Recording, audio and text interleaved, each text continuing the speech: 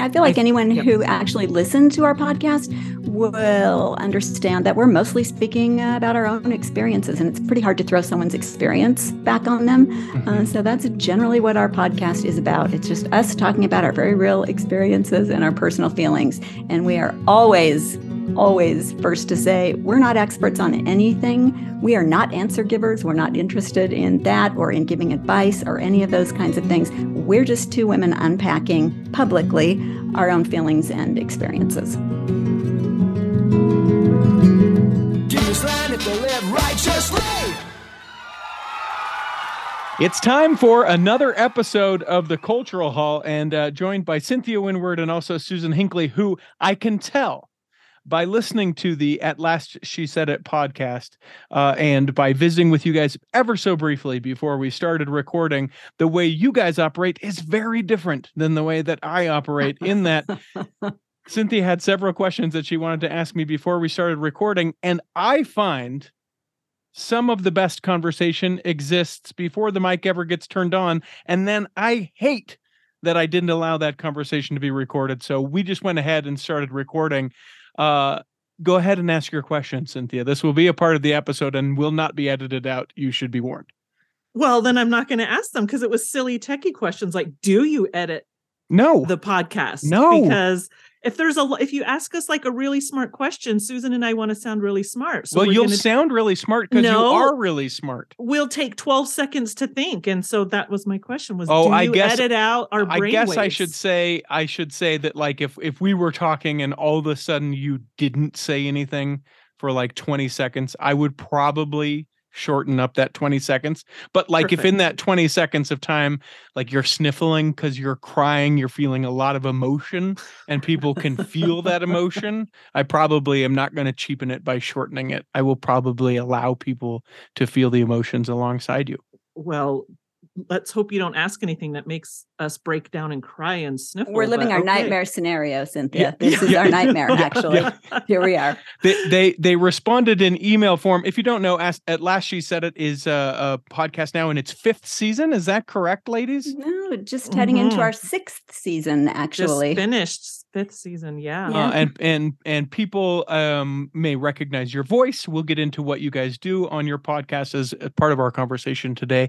But in an email correspondence, they said, hey, give me the kind of questions you'd like to ask us and all this stuff. And I said, guys, we'll be fine. We'll just trust me.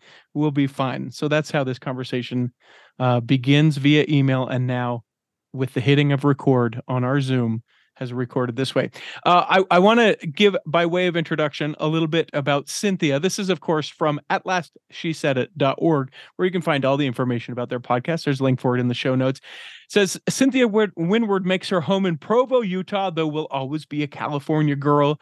15 years ago, she created Merengue Designs, an online business that sells her digital embroidery designs worldwide, holds a good degree in business management from BYU, loves baking lemon meringue pie, and true to her Mexican heritage, the world's greatest red chili enchiladas. She loves traveling with her family, reading nonfiction, and getting up early, to which the only question that I had after reading that bio, because I feel like that's pretty concise, how early is early and what is wrong with you? It's too early. This is all I can tell you. Go ahead, Cynthia. I'm not sure how Susan and I are friends because, yes, I love getting up early, and I don't think that's your forte, Susan, is it? So it's a miracle that we're friends. 5:30 is how early I get up in the summer, but when there is no sunshine, there is no sunshine in my soul. Yeah. So in the winter, I don't get up that early. But okay. But you just like the time because like family's not up and you can finally have 5 minutes of peace and quiet? I credit my love of early mornings to early morning seminary. Okay. Because, when you set the alarm for 4:55 in the morning for 4 years straight, it wears on you. It wears on you big time. So I don't know. I think that's just how I'm wired. I just love getting up early, and I live right on the Provo Trail. So I just walk the trails in the morning in the summer. Awesome. Awesome. And for people who don't know, it's a gorgeous trail that goes right along, I think, the Provo River. Yep. goes Yep. right by Bridal Veil Falls, which is an amazing place. And there's various spots that you can go and see. And it's just absolutely gorgeous. Some of the best pictures out of Provo come from that particular trail. We go back to atlastshesaidit.org as we get introduced to Susan Hinckley. Her bio says she tells stories in words and pictures, is the creator of the web comic Gray Area, is a creative writing graduate from the University of Utah. So already we have rivals, one from the BYU and one from the University of Utah. A longtime exhibitor with the American Craft Council, something I don't know what that is, and we'll find out about. Her art appeared in numerous books and magazines and is in private collections across the United States. Her essays have appeared in Exponent 2, Dialogue, and Sunstone magazines. She splits her time between Arizona and Minnesota, but her heart is always in the desert. May I ask you, why Minnesota and Arizona?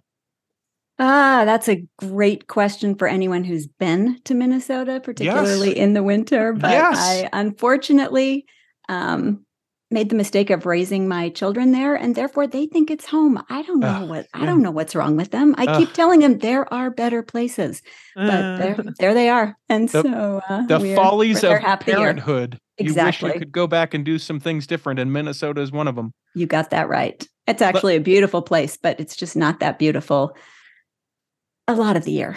Yeah. I'm told in the summertime you can't find a better place in Minnesota because the 1,000 or 10,000 lakes or whatever, and every place is like what you'd see in one of those summer after school special like campsites with kids, and everyone's learning and growing and all that stuff. And that's absolutely true, but so many bugs and so much humidity that the summer really is not my favorite time in Minnesota either. Okay. All right. Fair enough. You split time between a place that you don't like in Arizona. Yeah, there are so many things to love about Minnesota, but none of them involve the weather. Culturally, fantastic place. Yeah, you could not ask for a better place to raise children. It's actually a pretty good food city because it's become a very diverse city. Okay. Yeah. Now one would ask, at last she said it. Where did we get the name? How did you two get connected to each other? What is it about? I would love it if you guys would tag team it in true At Last She Said It forum and let me know if people are coming to this and going, I don't know what this is, but I know Richie picks great guests. Tell me about the podcast and the two of you. I'm going to let Susan explain the title because it was her brainchild, and I think it applies more to you because I've said a lot, whereas Susan was more at last saying it. So, well, go ahead, Susan. Okay, I'm going to push back a little bit on that, Cynthia, because I think that you've said a lot of things on this podcast that you have never said in a Relief Society room. Okay. I'm just going to go out on a limb and say that. But I stand corrected. Thank you. Yes, but you are much more likely than I am to call your stake president, make an appointment, and express your discontent about, a variety of subjects. So yes, we're different that way. For me, this is the first time saying pretty much everything. But you've been saying things all along, and that's why you're my hero. As for the name, yes, that came from me. We considered about 500 different names before we landed on this one. Hopefully the title is pretty much self-explanatory, but it's basically two Mormon women discussing complicated things about their faith and their church experience. And what we have found is that there were a lot of women having these same thoughts and experiences. And we just sort of unwittingly stepped into a place with a very, very rich conversation waiting to be had. So we were lucky. My mind is curious as to what the runner-up to At Last She Said It was. Do you guys remember? Because I contend that harder than maybe even filling the beast of having to do an episode a week, if that's how you decide to publish it, or just the consistency of it, even harder than that is the naming of a podcast. So what was the runner-up? It's a great question. I've never been asked that. I don't know. We really did. We wrote down so many possibilities and chewed on them over a period of months before we started.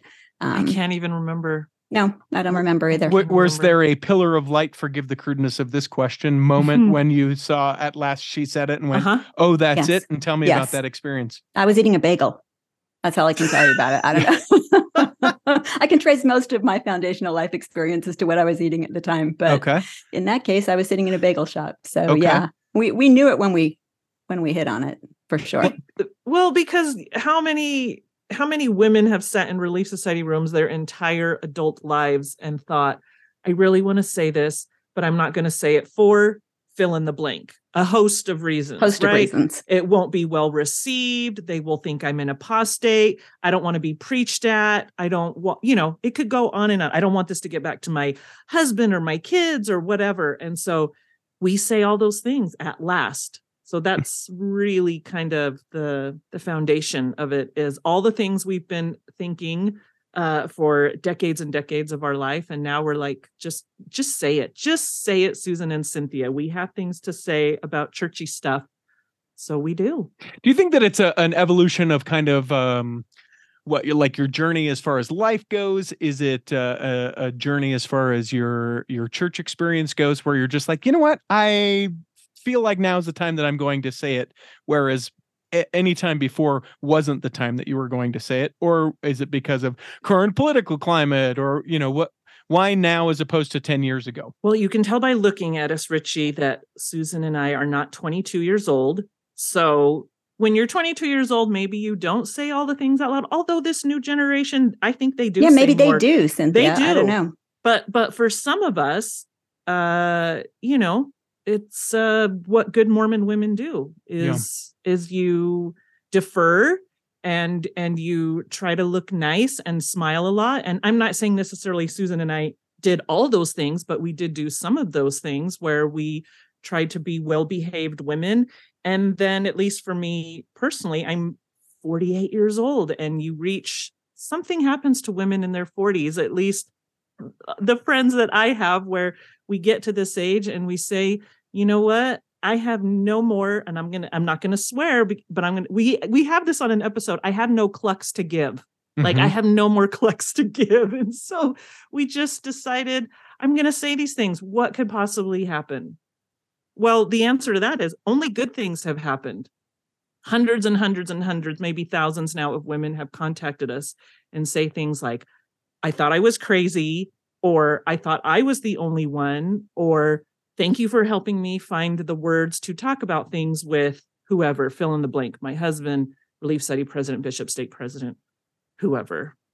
Do you guys think that there is a feeling where it would be also, and at last he said it, or do you think this is a particular female thing within the Church of Jesus Christ of Latter-day Saints? What do you think, Susan? I think that we have no frame of reference for answering that question, really. But I would say my perception of it as a woman is that men have more opportunity to express themselves in the church in ways and places that matter, and probably also less hesitation to do so for a variety of reasons.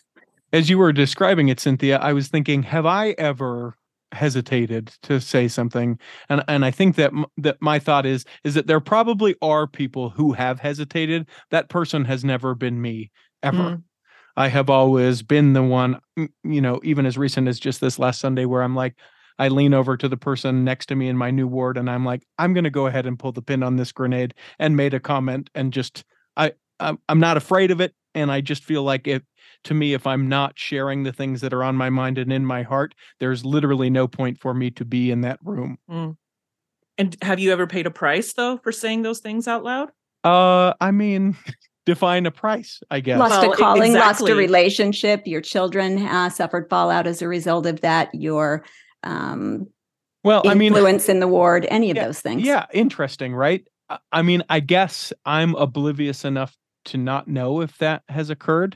You guys don't know me, so to give you a little bit of a snapshot of who I am, I was excommunicated from the church for something completely separate. It was sexual things in my 20s, which is a whole different discussion we could have at another time as to why or why not a 20-year-old should be excommunicated for sexual things. But I digress. But I mean, my wife's not a member of the church. I don't have kids. So I guess some of those considerations, I guess I'm just sort of a lone ranger, but I don't feel like I've ever had anyone come up and be like, you're a real jerk, or I can't believe that you've said that. But to the two of your point, most of the times whenever I have spoken out or said anything, I get things like, thank you for sharing this thing that I didn't feel safe to share. Thank you for considering that's my son, that's my daughter, that's my family, that's that kind of thing. Love it. But I don't know if people come up and do say, if we're within the culture of niceness that we have, if people do come up and go, "You're a real jerk. Just wanted you to know that." Mm. Well, the list that Susan ran through of all those things are things that I think we've talked about probably every single one of those things before on the podcast, Susan. I know, Absolutely. I know Susan has lost a calling. I know Really? I've been, So tell me, hold on. Let's talk about that a little bit. To the point that you're comfortable, obviously, Susan, what was it that you shared and said? And then how did they come to you and say the reason why you were being removed from this calling is because this is what you said or what you shared? It's a much longer and more involved story than that, Okay. but it was more a way of being, I guess. It was more of a way of being than anything specific that I said. It was more sort of my orientation to the whole calling and the way that I was comfortable and willing to do that calling. There were simply concessions that I was not willing to make in that ward. And as a result of that, yes, I did lose my calling. And yes, that was very direct. So anyway, it happens. It happens to a lot of women. It's certainly not just me. Cynthia and I hear all the time the things that women not only have suffered, but that they perceive to be on the line if they are to share things. Marriages are very much on the line. Friendships are definitely on the line. Other family relationships are on the line. Their children's well-being and award is on the line. And I also have been a victim of, my family has been a victim of that. And so, yeah, there are all kinds of things. I've seen women completely lose their voice and influence in a ward based on things that they said in official and not official settings and ways. And so, yeah, this is a very real thing that women live with. I guess for me, I just feel super ignorant about it. So I'm genuinely asking questions from a place of trying to understand this. Right. I don't want either of you guys to feel like he's like, oh, what is he? Does he not think this is a thing? Of course it's a thing. Being a man and not having experienced these things, right. I genuinely want to know more about them because I don't want them to exist or don't think they should exist or very rarely think they should exist. Totally agree. And it gives me a lot of, hearing a little bit more about your story gives me a lot of context as to why you may not perceive the same threat that many women that we are in contact with do, or that we have experienced ourselves. You know, your spouse isn't a member, you don't have children in your ward. And so it's just a little bit different. So let's talk about the family part of it. So if I'm understanding correctly, there is something that you could do or say within a ward that would make essentially like your house not the safe house to play at. Is that what you mean? Or is it just like 100%? That's a great way to phrase it. Yes. My children were not the safe children to play with. So I don't understand that. Can you help me? Like we can't understand it. We either. don't understand it either. It's just a cultural truth, unfortunately. But like I'm struggling for words for this. So like in Utah, you hear this anecdotally about like that family is not a Mormon family, so we don't play with non-Mormon family. Like that, I don't agree with. I don't think it's right. I don't think it's proper, and on and on and on and on. But I guess I understand, not really, where people would say, you know what, we don't hang out with people that aren't members of the church, but you are in fact a member of the church and your family as such. So that is to me this thing that even greater, even further than this idea of those are non-Mormons that we don't play with. Like these are people that are part of our faith, but not the right part of our faith, not the. I think that's a good description. Help me, Susan. Well, there are all kinds of things. They might be I'm just going to say it. They might be a Democrat family. They might have a dad who drinks coffee and they've got a coffee maker on their counter. They might have LGBTQ children or members of their family. I mean, there are all kinds of ways that members really suck sometimes. Sorry. Yeah, no, I think that's accurate. But that's just a cultural problem that I feel like we're trying to move past. We're trying to get better at this. I think younger generations are better at it than my generation or, you know, the generations ahead of me.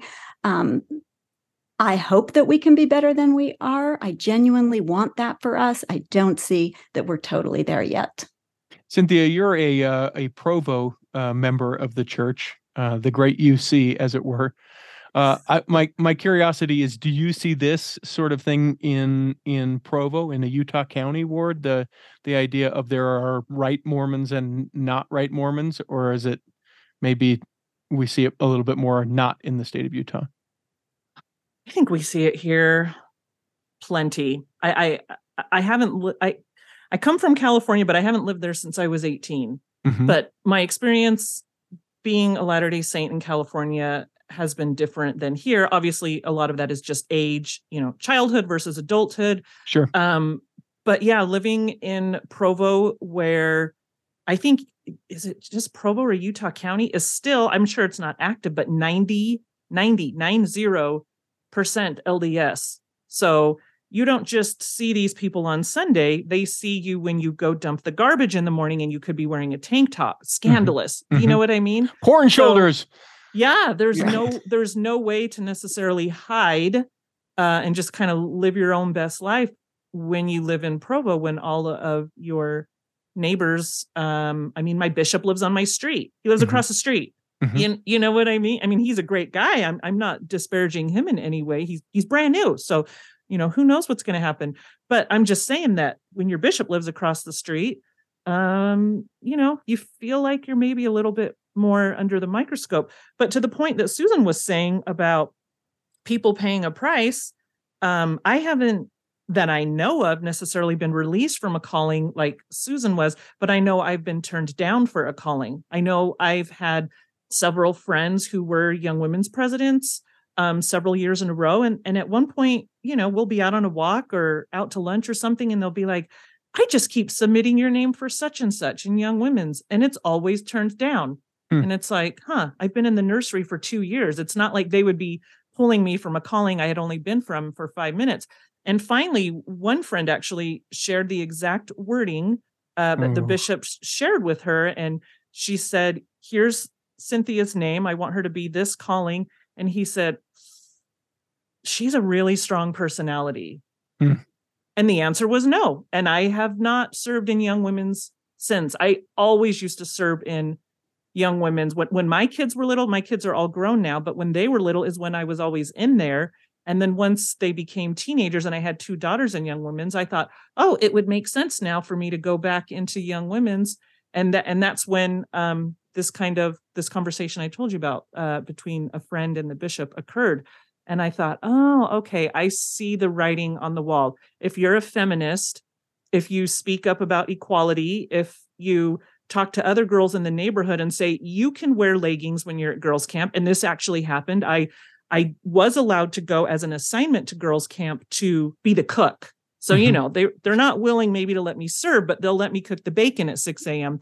So I'm at camp and we're cooking, and they had a rule, no leggings when you go to flag raising ceremony and the hikes and whatever. And there was a young woman in our group, and she said, Sister Windward, I only brought leggings. That's all that I have right now. And I said, you wear the dang leggings. And if someone says anything to you, you tell them to come to Sister Windward, and I will talk to them about, talk about how wrong it is to tell little girls what they can dress, like how they can, like leggings. Really? It's not a swimsuit. Yeah, I get you probably shouldn't wear a swimsuit when you go on the morning hike. Sure. But leggings, why are we policing girls' clothing like this? Well, because leggings are tight. And so they decided that was inappropriate. So yeah, if you say things enough like that, like I do, it gets back to people, and it's like, okay. So yeah, in some ways I am if you want to quote unquote be a difficult personality, because I'm going to push back and say, why can't the girls wear leggings at camp? Yeah. We are very similar, except obviously that I'm a man and that you're a woman. But to me, this just seems like the natural question of like, why are we doing this? Whatever this is. And it feels lousy that it would be treated different if I were questioning something than if you were questioning something just based completely on the fact that I'm a man or that you're a woman. Ugh, gross. Let's take a quick break. I want to come back in the second block, and I want to talk about the term feminism, because I think I think that there is a lot behind that. We'll come back and we'll do that in the second block of the Cultural Hall.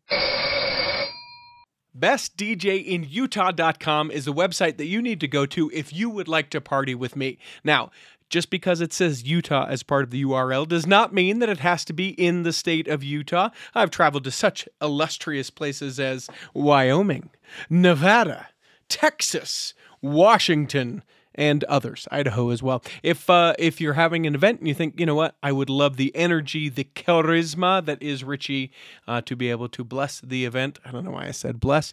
You can hit me up, bestdjinutah.com. Maybe you yourself are getting married, or has been the case multiple times this year. You are the apparent. Not a parent, just the parent, or one of the parents, because there's multiple parents. I'm getting distracted. You are one of the parents of the bride or groom, and you think, Richie would be great to be at this event. You can hit me up, bestdjinutah.com. Be sure that you mentioned that you hear it on the Cultural Hall. I may, in fact, even get you a little bit of a discount. Who knows? We'll see how I feel that day. It's bestdjinutah.com.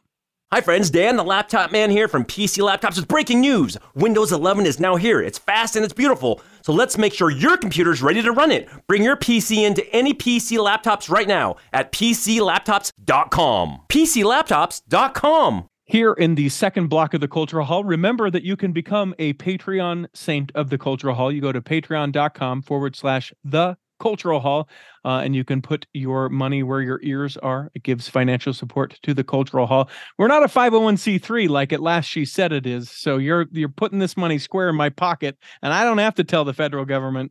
Well, I guess technically now I do. I digress. Patreon.com/the Cultural Hall as you do it. And remember, you get to be a part of the secret but not sacred Facebook group that all the Patreon saints are hanging out on.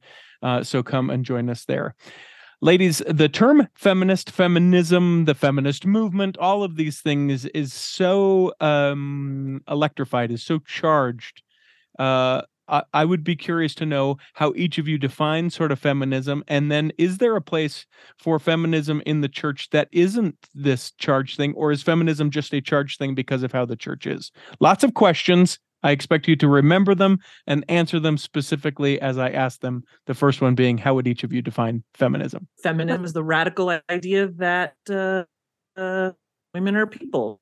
And we should be equal. And not just women. Feminism hopefully has expanded to all marginalized people. So we try to speak up for LGBTQ persons and people of color. So, those who are differently abled. So I hope that feminism has a broad term, but a broad meaning. But of course, I understand that at least in the United States of America, and we recently talked about this on our podcast, we had a 2-part episode called Your Feminist Awakening. Is that right, Susan? Meeting Your Feminist Self. Meeting Your Feminist Self. Thank you. Where we did talk about feminist awakenings, and we right away had a disclosure at the beginning saying, we understand that this isn't everyone's favorite word. In the United States of America, that could be very political. It could mean that people think it means, that you're a Democrat, heaven forbid, and that you want everyone to have abortions. It's just ridiculous what it has evolved to be. And yet we don't have a better word. We don't really have a better word. I guess I could say I am pro-egalitarianism, but that's kind of a mouthful. So Sure. as a woman, And people go, I don't even know what that means, that and means. quickly Sure. gloss over. Sure. So I think feminism That's is one of my- those words that gets about in the way that patriarchy does. There's nothing, inherently bad about what it's describing. It's just a description. It's just a description. Mhm. There's no, moral value to that word. But when you're looking at something through a feminist lens, then you're prioritizing the woman's experience of it. And that does change the way that you look at and approach opportunities, ideas, all kinds of things. Women are having a different experience than men are very often in the world and at church. Especially and, in our church. It's our experiences are not the same. How do you suppose that we, or is it possible that we can, what am I trying to say here? I don't want to say take the power out of it, but because sometimes I think there are sanely minded people who would hear an idea and go, oh, that that rings true to me. That is how I see the gospel. But for some reason, when it's attached to feminism, they instantly go, no, thanks. Whatever Absolutely. that is, I'm not going to Absolutely. listen. La la la la. How do we kind of discharge some of that that We feeling spent- around it. We spent 5 seasons basically trying to do that with the word patriarchy, trying to help people understand that that is a description of a system that, it doesn't have, there's nothing evil about that word. We're not making any kind of value judgment against the church or anything by using it. That's the description of the system that we're operating in. And with feminism, it's the same thing. And we kind of have just started to do that with feminism, kind of in the second half of season 5. I'm not sure why we were comfortable taking on patriarchy before we were comfortable taking on feminism, Cynthia. I mean, maybe that tells you where they rank in the order of scary words, right? I don't know. But we have found that, we haven't specifically talked about that, but I believe that our audience is having a harder time with the word feminism, perhaps, than they had with patriarchy. And they had a pretty hard time with patriarchy. So yeah, feminism that's a naughty word. Opening it up a little bit, what do people that listen to you speak about feminism, what do they struggle with? What's the challenge? What's the oof to them? I think for a lot of women, and we did get a lot of feedback from our recent episodes that had feminist, right there in the title, is they said, I didn't used to consider myself a feminist, and then this happened, fill in the blank. So it's really interesting. They don't exactly say why, but just being an American woman myself, I think most of it is political, but also maybe as Latter-day Saint women, I think a lot think that means they hate motherhood. It implies all kinds of things. Yeah, it implies a lot of things. Yeah. But I'm just trying to think what specifically about it for Latter-day Saint women is feminist an F word to them. And that's one thing I can think of, is it means we're against women becoming mothers, against being stay-at-home moms, which is hilarious because, Susan and I have spent the majority of our adult lives raising children at home with our husbands being the main breadwinners, and yet we still do, as feminists. So, it kind of leaves people maybe scratching their heads sometime, that it's like, wait, you don't hate men? You don't hate motherhood? You're a Latter-day Saint woman who's raised children and even stayed at home with them most of the time. So I don't know. It's probably worth exploring that idea more, actually. What was it about that specific What is word? it about that word? Do you think that there's also a portion of it that, I guess, and this is, again, my perspective or my ignorance on display. Welcome, everyone, to my ignorance, an hour with Richie. But do you think that abortion plays into that as well? Because it seems like so many people kind of, I can't tell you the amount of conversations that I had with people whom I didn't deem to be a political party that they were, but they're like, abortion, man. And I'm like, but there's like 100 other things that you're voting for with that person. And they're like, yeah, but abortion, man. And I was like, I feel like we're missing the point. So this is the thing that you would rather vote for? Yeah, abortion. Okay. Well, I would say for Latter-day Saints, substitute the ERA. And, maybe you're too young to remember when the church went on its mighty crusade against the ERA, but that was during my formative years. And that was just about supporting the ERA. It was about the worst thing that you could do. Bring people in the loop if they don't know what the ERA is and what you're talking about. It's the Equal Rights Amendment. And the church, sort of similar to what they did with Prop 8, the church went on a very specific crusade against passage of that, including, throwing resources, financial resources into that fight. And that was well known that we were one of the big voices in the country against it at the time. We held rallies, women flew to places to protest against it. This is just something historically that happened. And so for particularly older people, feminism is very much associated with that. There are specific women's names that are associated with kind of that time and with the feminist movement within the church and in the United States that I think people would also consider dirty words, basically. And so feminist is guilty by association historically to a whole thing. And so like you bring up abortion, I think, yes, definitely. That's one of the things. But even go back a little further, because we're in a kind of hot abortion moment right now. We've been in other hot abortion moments historically, right? Sure. But also the ERA was part of that. And so there are shadows of that definitely remain and taint that word for us now. And just for a little historical context as well, as I understand it, there are only a small handful of states that haven't ratified the ERA, and Utah is one of them. Absolutely. Yeah. And the church is still against it. Yeah. Yeah. Yeah. Which on the surface, I think that someone that doesn't know anything about this, they go, wait a minute. Why is the Church of Jesus Christ of Latter-day Saints against a thing called the Equal Rights Amendment? And then you have to research into, like you say, the very complex history as to where they got involved, why they got involved, what they said should be in place of it, and all of these things. And that's not what this conversation is about. But it does, just on the surface, you kind of go, wait, what? Of all we're the scratching things. our heads too. Yeah. Yeah. But the word feminist is definitely a victim of that story. Mm-hmm. Well, and it doesn't help that we had Elder Packer in the early 90s who said the three greatest threats against the church are homosexuals, the enemies of feminists, the church, and intellectuals. That's right. Enemies of the church. Yeah. Feminists, intellectuals, homosexuals. Mm-hmm. So we were specifically named by an apostle that, these are the bad people that are going to take us down, that are the biggest threat. Those were his words. So is it any wonder that even though that was said 30-ish years ago, 30 years ago, that it still is that, well, that's an ouchy moment. Like that really hurts. I mean, I was graduating from high school then. So I don't remember the temperature in the air when he said that, but since then it's definitely a phrase that's thrown around a lot. Like, well,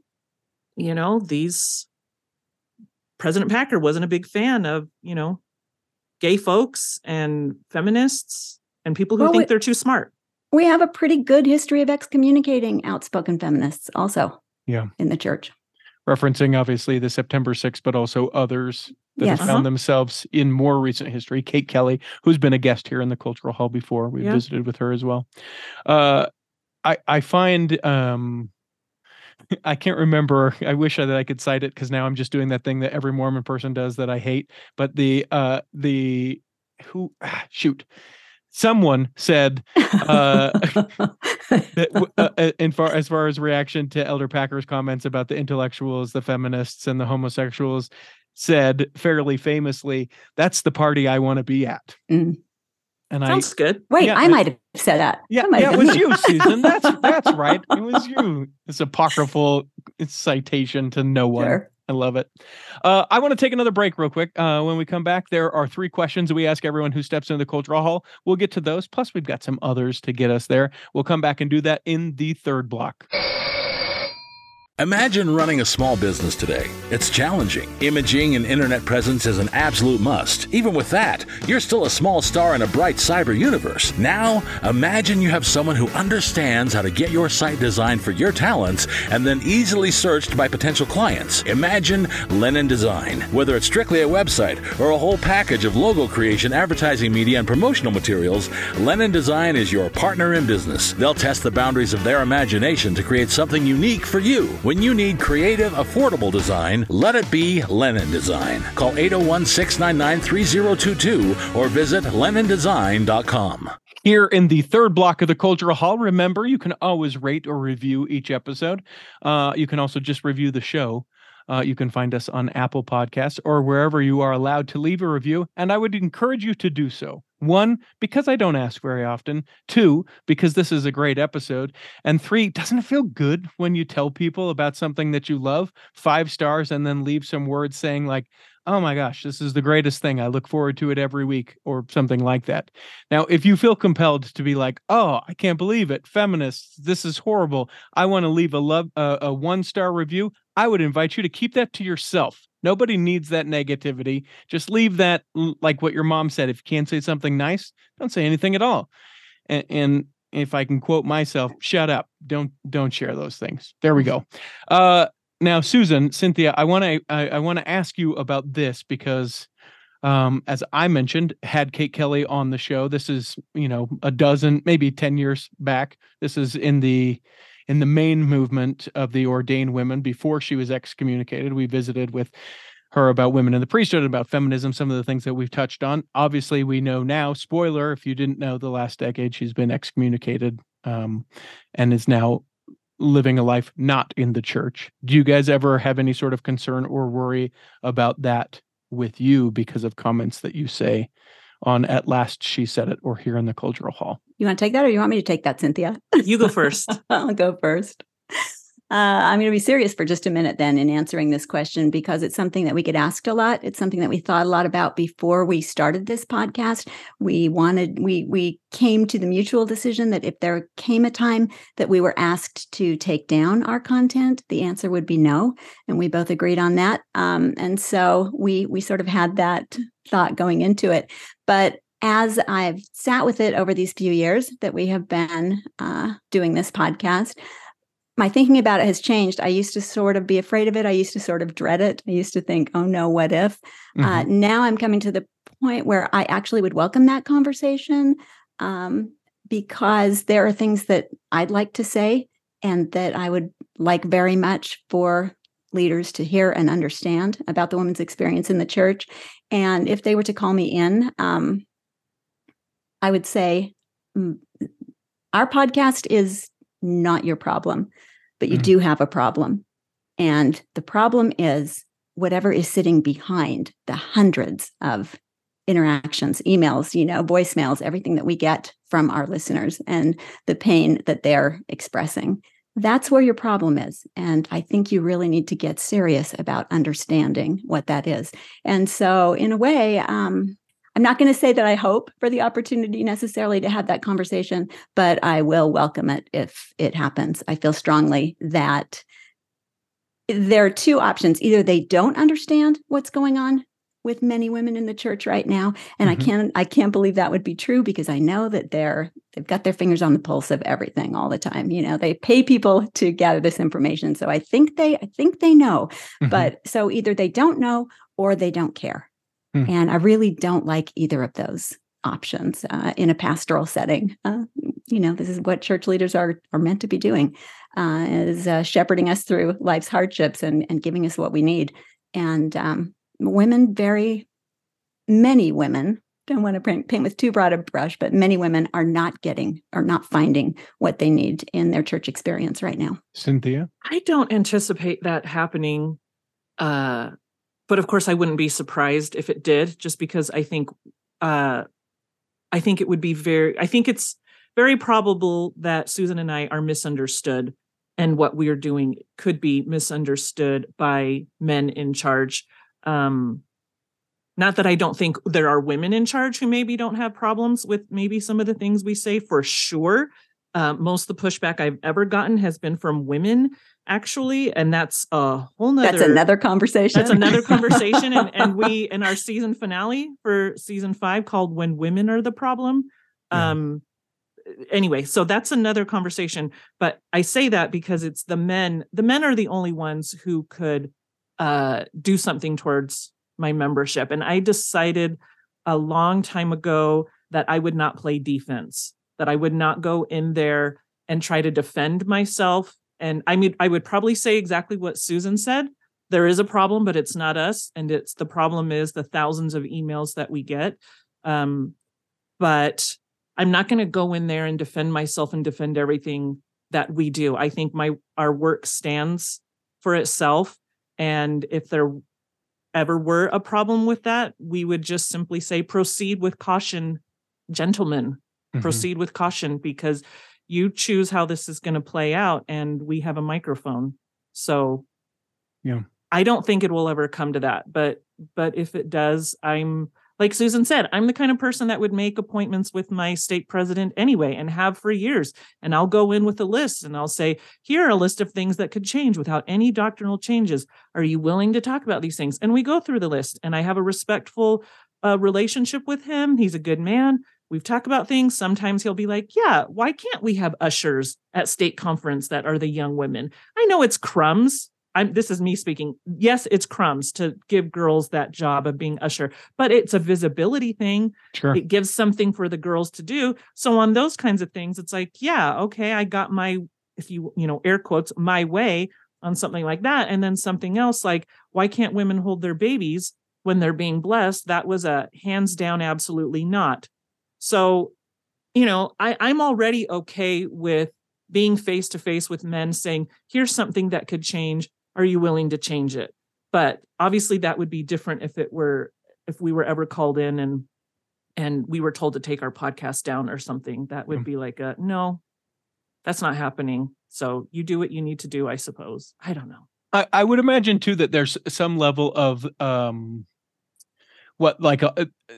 in not carefulness, that's not what I'm saying, but that when you speak and what you guys share, that it's very authentically how you feel, and you make sure that you share how you authentically feel, because sometimes I think people could misinterpret you or anything like that. And I think just as much as you want to make sure that you're understood for the things that you're saying, you also want to be understood for the things that you're not saying. And I really appreciate that in the work that you guys have produced up to this point. Is, I feel very similarly that, there are eyes, there are ears on the things that I do, but I feel like for me, man, it is not anything that you're not going to hear if you ask me a question in a Sunday school class or in an elders quorum. I am not going to be hesitant about that.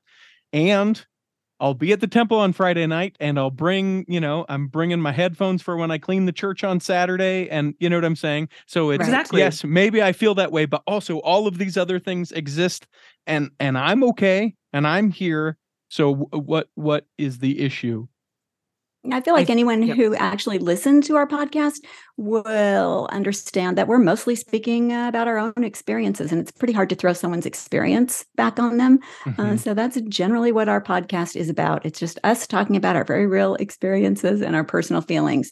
And we are always first to say, we're not experts on anything. We are not answer givers. We're not interested in that or in giving advice or any of those kinds of things. We're just two women unpacking publicly our own feelings and experiences as lifelong members of the church who've served in all kinds of callings, lived in all kinds of places and wards, and, just had pretty broad experience. So we have stories. We got stories. A couple nerdy questions that I would just be curious about. You guys do your show in seasons. That's obviously intentional? Is it so that each season can have a theme, so that you can have a break throughout the year, or why did you guys decide to do it that way? It's so that we can have breaks. We're basically 5 months on, 2 months off. Our shows are pretty heavily scripted, I say researched, it's a little bit different from your format. And so there's a lot of preparatory work that goes into every episode. It's a pretty big job producing the specific show that we're producing weekly. So we do need breaks. It's like getting a sacrament talk every week, Richie. I know. That's exactly what it's like. you know what that's like too. And with us, it's like, I want to read this book before we do this episode and study the scripture story, of this beforehand. And anyway, those kinds of things take weeks for each episode. And then, Susan and I do everything. This is a two-lady operation. So that's a lot of work to do all the editing and the uploading and the website work and the social media presence. And so, yeah, we do 5 months on, and then right now we just started our break. And so I'm baking a lot of bread these days. And you are good. Yeah, you are. Anything good? Anything good as far as the bread goes? Sourdough bread. Yesterday it was cranberry almond sourdough. Day before that, it was sourdough English muffins. I could go on. Seriously, I've been baking every day because it's unusually cold in Utah this fall. I'm not happy. Yeah, no, forget it. I don't know what we did. We prayed for all that moisture, and then we got it in 4 days. Seriously. So then the other thing that I wanted to point out to people is, if they like the conversation that we've had, I mentioned that people can go to Patreon for us, but you guys being a 501c3, people can make donations to the work that you're doing, and that has some tax advantages because you are a 501c3. So I would encourage people, if they've never listened, obviously, to listen and be able to get a flair for what you guys are, subscribe and leave comments for them as well. And you can put your money where your mouth is for them. And I think that that's important. Being a creator takes a lot of work, takes a lot of time, and oftentimes just feels more like a passion that you're doing into a vacuum that no one cares about until people put some money behind it or send you that email that goes, "Hey, what a great job this was. We really appreciate it." I would also be curious to know, with wrapping the season just recently and looking forward to the season, what can people expect that you have not yet talked about, or that you're going to go a little further into to kind of whet our appetites for the upcoming season? Where are we going, Susan? Where Well, are we one going? of the things that we added in season 5 was we took a giant leap forward in technology that enabled our listeners to leave us voicemails. And so we started throwing out a question before an episode and then getting women to share their stories and experiences around that question with us. And we have episodes that are just, our listeners' voices, not us so much talking. And when we started this podcast, one of the main goals was to amplify women's voices and experiences. And now I feel like we're finally hitting our stride with that. We feature a lot of women's voices and diverse women's experiences. And so I think our listeners can expect for that to continue and to grow. There will be much more of that. Because I think it's easy to dismiss maybe, oh, that's Cynthia and that's Susan. They're, two angry feminists, because let's face it, those two words go together, angry feminists. But I think it's a lot harder to dismiss the 52. I think we had 52 women highlighted on our two most recent episodes about those feminist awakenings that we were talking about, in their own words. Like, these are their voices. They're doing the carpool, they're driving, and they're leaving voicemails while they're driving the car, and it just blew us away, the things that women wanted to talk about. So I hope we can keep highlighting all of those experiences of women all around the world. It was so great. We have women with thick accents. We're not sure where they're even calling from in the world. I mean, it's pretty fantastic to. It was Spanish Fork. It was Spanish Fork. Fork. It was probably Spanish Fork. Okay. Yeah. One of the other episodes we did that way this season was about ceilings, about how the church's disparity in policy between men and women for ceilings creates complications in people's lives. And so we had women call and share their stories about that. And it's one thing for Cynthia, for me, to stand up and say, this is a complicated thing that causes women pain. That's one thing. But to have, 30 or 40 women express their pain in the very real stories that they're living through, that's a completely different thing. That's a lot harder for people to say. It's not complicated, it's inspired. That's well, and the other thing of that I think is, and this, especially for the people that hurt so much from this, like, this seems maybe even like a downplaying of it, but if you haven't ever experienced it, you don't know. Absolutely. And so, it's like, I feel like you heard this reiterated a lot with like homosexuality in the church, right? There are those people that can be very adamant against homosexuality, but they've never known anyone who's homosexual. Instantly, their kid or someone that they love, and they 180 degrees change because they'd never had any sort of experience. They didn't have context for it. And so being able to share the stories so that people go, yeah, you know what? Actually, this doesn't affect me, but it does affect me because these are my brothers and sisters. And I think that that's just a tremendously powerful place, a position that I'm glad you guys take the responsibility of very seriously in the way that you do it. There are 3 questions that we ask everyone who steps into the Cultural Hall. I will ask those of you now, and whoever wants to go first can go first. It doesn't matter. I don't care. The first question is do you have a calling right now? And if so, what is it? I teach the 12-year-olds in Sunday school. So come follow me. That's my calling right now, is teaching that to the 12-year-olds. And it's pretty fantastic. I think I know how to color within the lines. So, I know not to show up at church and share all these crazy things, but I will say, like, on Sunday, it was my teaching partner teaching, and she gave the story of Daniel in the lion's den, right? Mm-hmm. And I said, isn't this a cool story? And then I said, and did you know there's also like a female version of this in the Acts of Paul and Thecla?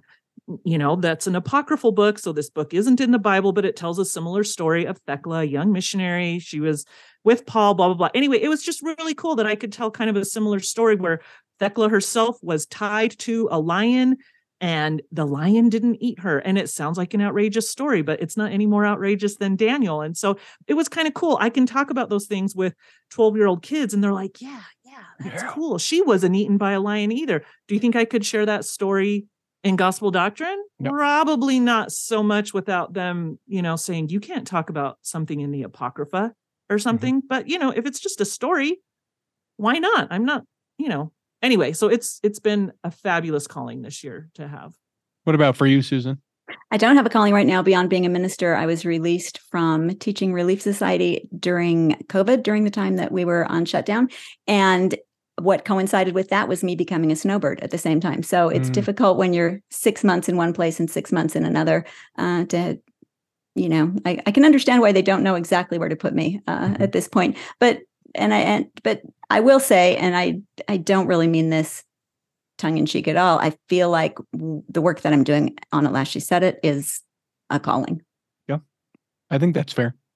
The second question that we ask everyone is, if you could pick a calling, either one that's made up or one that exists, what would you pick? And it's for you. If you could pick a calling for you, either one that exists or make one up, what would you pick?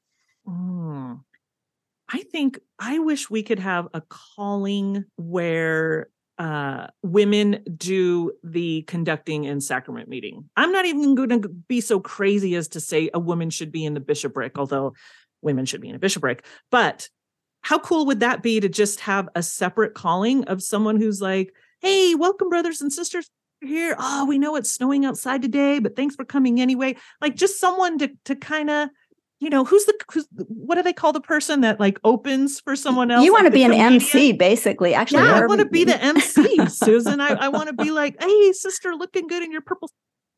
Thanks for coming today. I think that would be so fun. I've said to Susan before, it'd be like being a Walmart greeter. Like that'd be just really fun to say hi to everybody. That you'd be good at it, Cynthia. It'd be fun. I think that's good for you. And doctrinally, nothing wrong with it. I mean, I would imagine. Oh, like why? I mean, it's out of the norm, certainly. Right. But the bishop's still presiding, and he's like, you know what, Cynthia, you got this. Tell people what hymn we're singing, and then turn the time over to someone. Yeah. What about you, Susan? I would like to make it official that I'm a space maker. Actually, I'm an elbow user, and I would like that to be a calling because I think every single ward could use one, and maybe a dozen, actually, depending on the ward you are and how hard it is to find a place in the pews for you. But I'd like to be a space maker. I felt very called to that about 23 years ago. I had an experience where I felt like that was a calling that descended upon me. Yeah, I'm one of those people who hears callings for myself, obviously.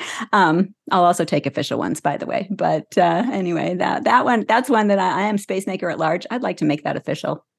So I have just a question about it because I thought that was following you as to what you meant. Do you mean like like an emotional space maker? Like we want you to be in the church and there's an emotional and spiritual space for you to be there? Or are you talking literally like, hey, scoot over, this person needs to sit there. We don't have enough room and we're not opening up the thing in the back? Or do you mean a little bit of both? I think you just described the same thing twice. I think that is yes. My answer to you is yes. Okay. Many people do not feel space for themselves. Okay. And I, as a person who has never felt space for myself my whole life, I feel that deeply. And so I want there to be room for everyone among us. I am on board with both of those callings, or the same calling said two different ways. I will take that. The final question that we ask everyone, we ask you to interpret it however you may, but the question remains, what is your favorite part of your faith? Community. I think people are holy. I think people are sacred. I think their stories. I think you just don't ever understand completely what people go through.